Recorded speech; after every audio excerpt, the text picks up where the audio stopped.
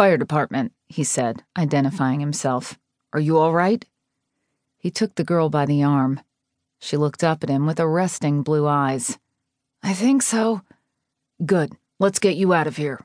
Anyone else here?" he asked, guiding her back to the door where Mitch was controlling the inferno with the fire hose. She shook her head no. "Just me," she said, a startling loneliness shining in her eyes. He shook it off. He must be imagining things. Mitch waved them past. "Anybody else?" Hunter shook his head. "Negative. She's the only one. Take her down. I got Johnston and Pulaski on their way up. We got this." Hunter gave Mitch a thumbs up, put his arm around the girl's waist, and led her into the stairwell. He took the stairs 2 at a time, and she tried to keep pace with him. Once they reached the first landing, he turned to make sure she was following. She had no apparent injuries, except for possible smoke inhalation, but she was ambulatory, no need for him to carry her. Taking her in, he realized for the first time how beautiful she was. Her wild hair stuck out every which way. The unruly locks consisted of several different colors, and it looked more like a mane than any hair he'd ever seen. She reminded him of a lion. Her blue eyes pierced his soul and mesmerized him at the same time. It was an unsettling combination. "Are you sure you're not injured?" he asked. "No, I'm okay."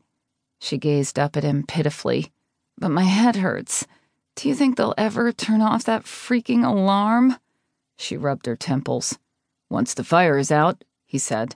"Crap. Can't you make it sooner?" she pleaded. He held out a hand to her and started down the next flight of stairs. "It's not my job to see that it's turned off. Somebody who works in the building will have to do it.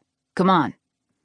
She stalled on the top step, put her hands on her hips, and stuck out a luscious bottom lip. "Can't you carry me?" He couldn't have been more shocked if she'd slapped him. Carry her? Down 60-something flights of stairs? Who did this bitch think she was, the Queen of England? Some people he'd rescued lost their minds in times of crisis, and this girl was definitely one of them if she thought he was going to do that. Remembering his position helped him control his urge to tell her where to stick it. He'd been passed up for captain once already, due to his impulsive behavior in the field. The last thing he needed was the little rich girl making trouble for him. "You're fine. You can walk," he said, calmly, and began walking down the stairs. She remained on the top step, kicking it with her pretty foot, her toenails perfectly manicured with hot pink nail polish.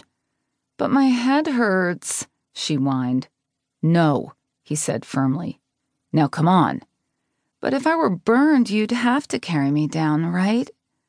"Yes, but you are not burned, are you?" She scowled at him. "Come on," he ordered her testily.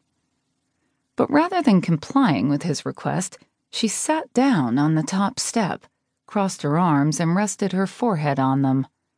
"You've got to be kidding me. Ma'am, there is a fire up there. It is my job to see you to safety. Now let's go." His blood began to churn, and he struggled to keep his temper in check. She didn't budge. Exasperated, he climbed the short flight of stairs to her.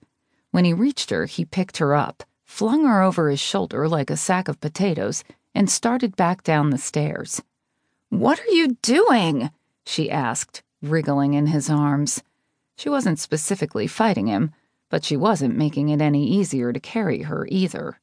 "My job," he answered her through clenched teeth. She tussled with him, but he held her tightly, and she was no match for his strength. Frustrated little sounds bubbled up from her throat, but he kept going, determined to get her downstairs to safety.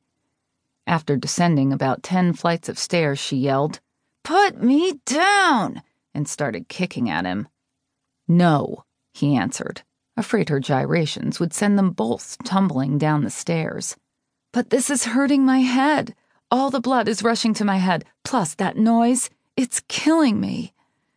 "Hold still, or I will have to give you a spanking."